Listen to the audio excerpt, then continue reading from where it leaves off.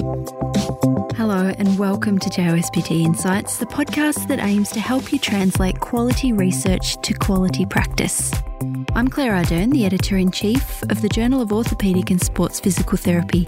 It's great to have you listening today. Welcome back for part 2 of our dive into diagnosing and managing tendinopathy with Dr Robert-Jan de Vos. Last week was all about getting your tendinopathy diagnosis right and getting going with the first-line exercise therapy treatment. Today is all about the other types of interventions that you might think about or the patients might ask you about. You're going to hear about injection therapies, heel lifts, shockwave, and orthopaedic surgery, among other things. Dan's asking the questions, so let's jump back into Achilles tendinopathy. Another hot topic in the world of tendon care, and something that I think has changed a fair amount. What if the patient in front of you says, hey, my friend got a corticosteroid injection and, it seemed to really help their pain. Do you think I should get one of those? What do you say? What are the thoughts on that?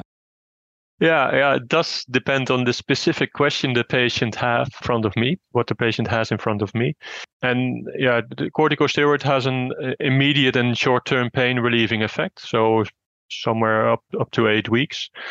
If the patient has a very important short-term goal, you should consider it in careful consideration of the potential benefits and also the potential harms. This treatment also results in poorer long-term outcomes than wait and see in various tendinopathies. And also a large database study shows that the tendon rupture risk after corticosteroid injections increases 2 to 5-fold when compared to controls, with also the risk increasing with the number of injections. So there are some serious harms, but on the other hand, we have a recent placebo-controlled RCT that suggests that 1 to 3 period tendinous corticosteroid injections may have clinical benefits when combined with an exercise therapy for Achilles tendinopathy in the mid portion. And I think this is a very interesting study, and I think we should also applaud the authors of that study for performing it, because it's not easy to perform those studies. There are some limitations in the study, and we recently described these in the viewpoint of the JOSPT. And for this reason, because of these limitations, I would discourage implementation of corticosteroid injection on a very large scale. And I personally very rarely perform this type of injection. But on the other hand, this study also challenges our personal biases, and perhaps this treatment could still be considered if every other conservative treatment option fails. But also due to the uncertainties that remain after this new trial, I do not propose it as a standard treatment. That sounds like it makes sense, and sounds like a pretty nuanced position of, it's not our first line treatment. However, if we're exhausting all other options and you're not getting better, then maybe it's worth considering them, given that we talk to the patient about the potential downstream effects and the negative outcomes that can come of them. But if we've really exhausted our other options, it can certainly be considered. You mentioned increased risk of ruptures. Is there a general timeline which those are expected if they're going to happen?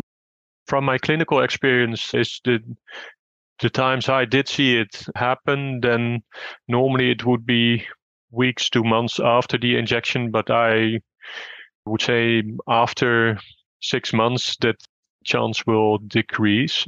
That's what my experience tells, but there's no exact data on this. There's one large American database study in which the risk of a tendon rupture in general in patients with Achilles tendinopathy is 4%. They did not really specify a time frame there, so it's uncertain in what time period that 4% is. It's not clear whether this risk is higher in the beginning stage of the disease or in the beginning stage of a specific intervention. What about if the patient in front of you says, okay, well, maybe we don't do corticosteroid injection, or we wait on that decision, but I've heard about these really cool platelet-rich plasma injections.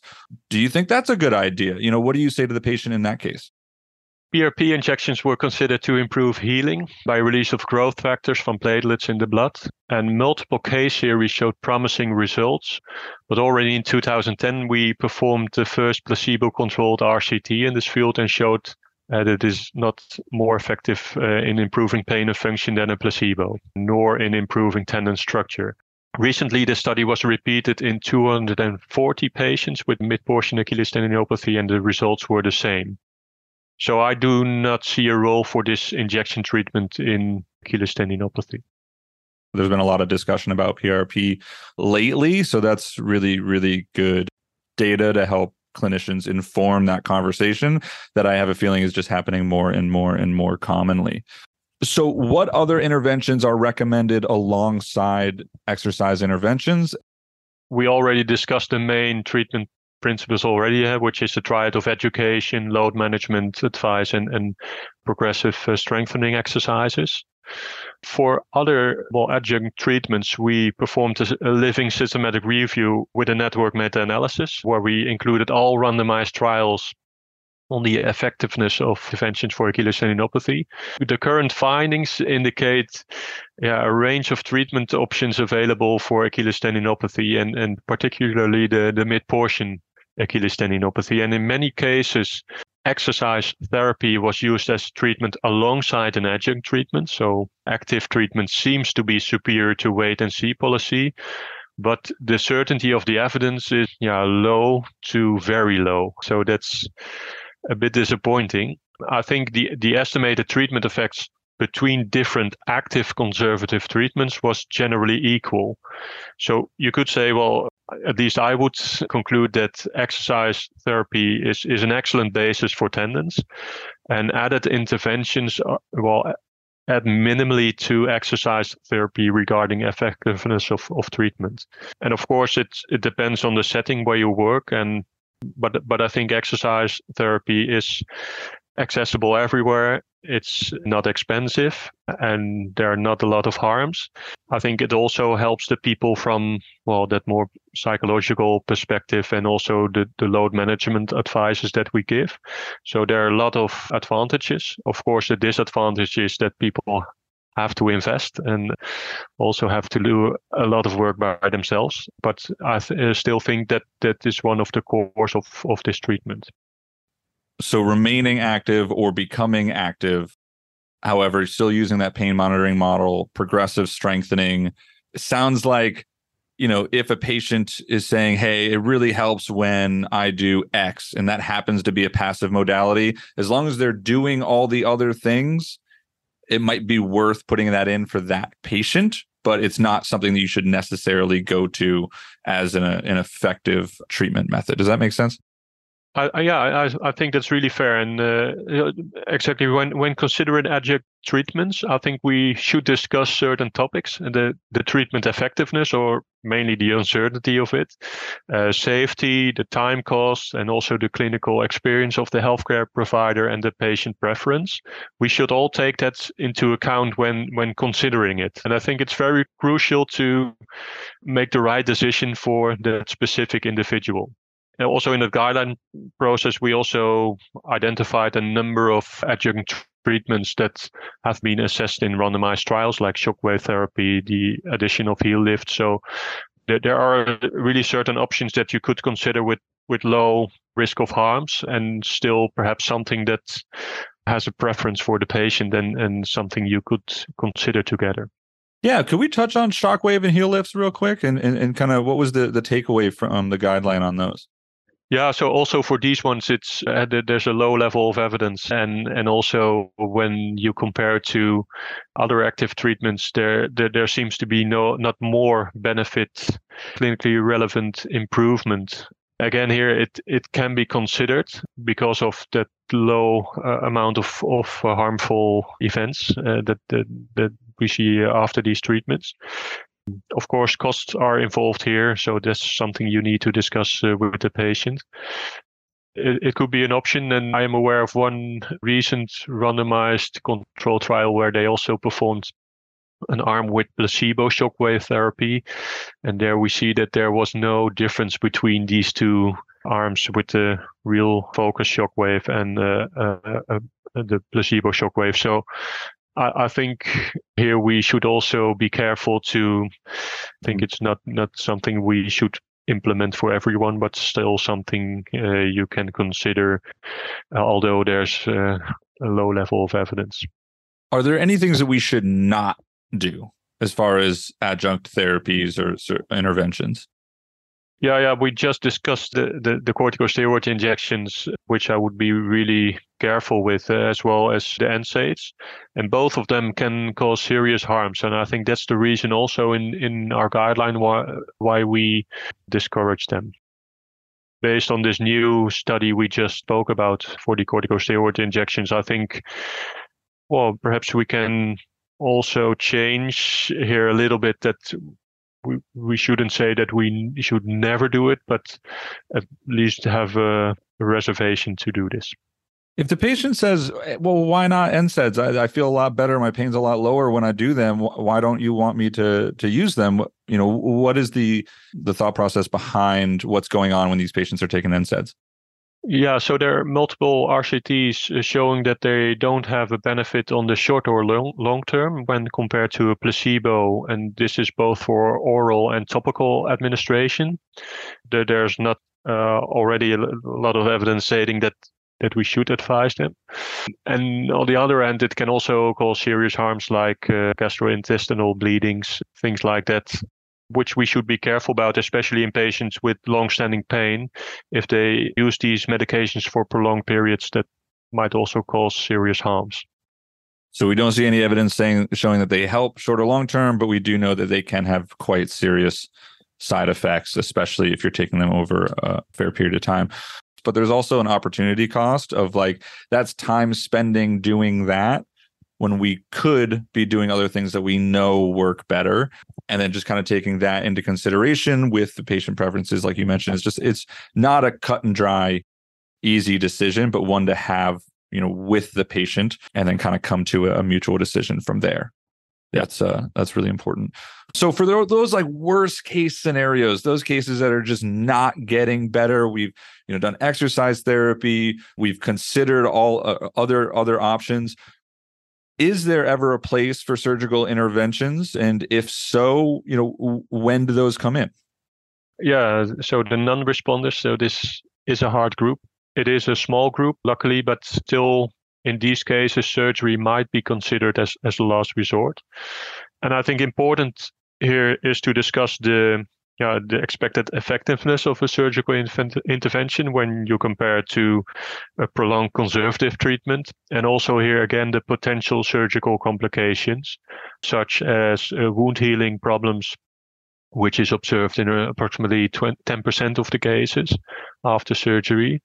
Yeah, and there are many different surgical techniques that have been described, and these are often related to the expertise of a specific surgeon and also the tissue abnormalities that have been observed in the patient.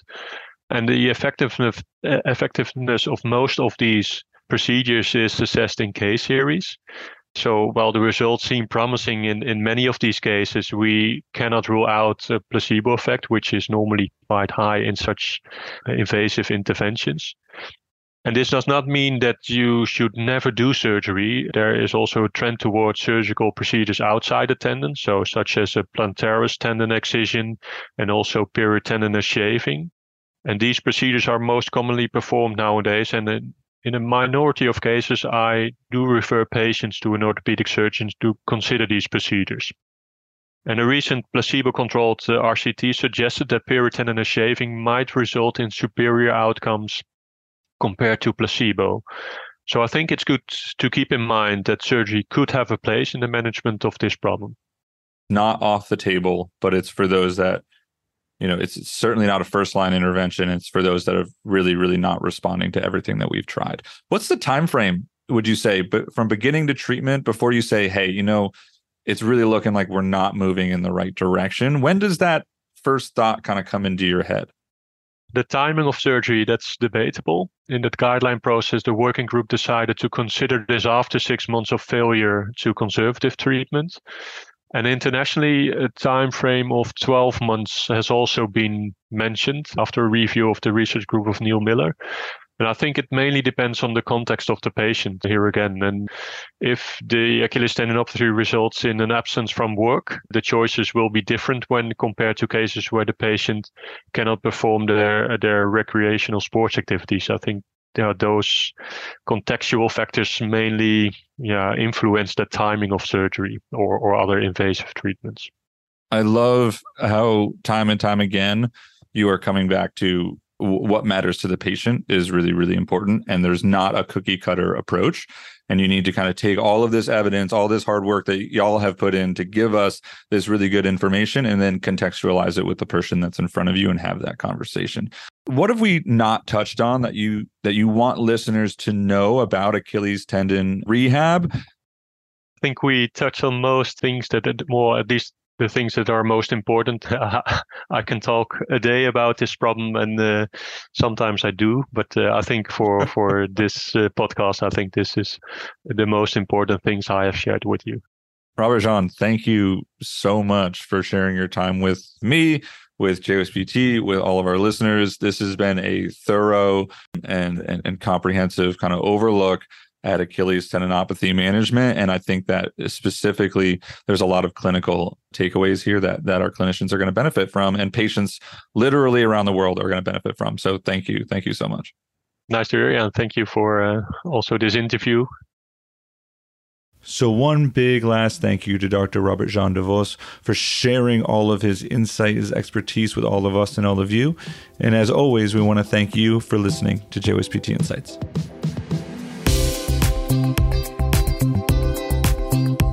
Thanks for listening to this episode of JOSPT Insights.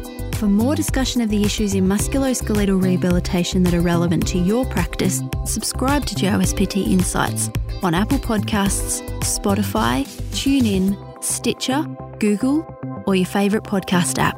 If you like JOSPT Insights, help others find us. Tell your friends and colleagues and rate and review us. To keep up to date with all the latest JOSPT content, be sure to follow us on Twitter, we're at JOSPT, and Facebook, we're JOSPT Official. Talk with you next time.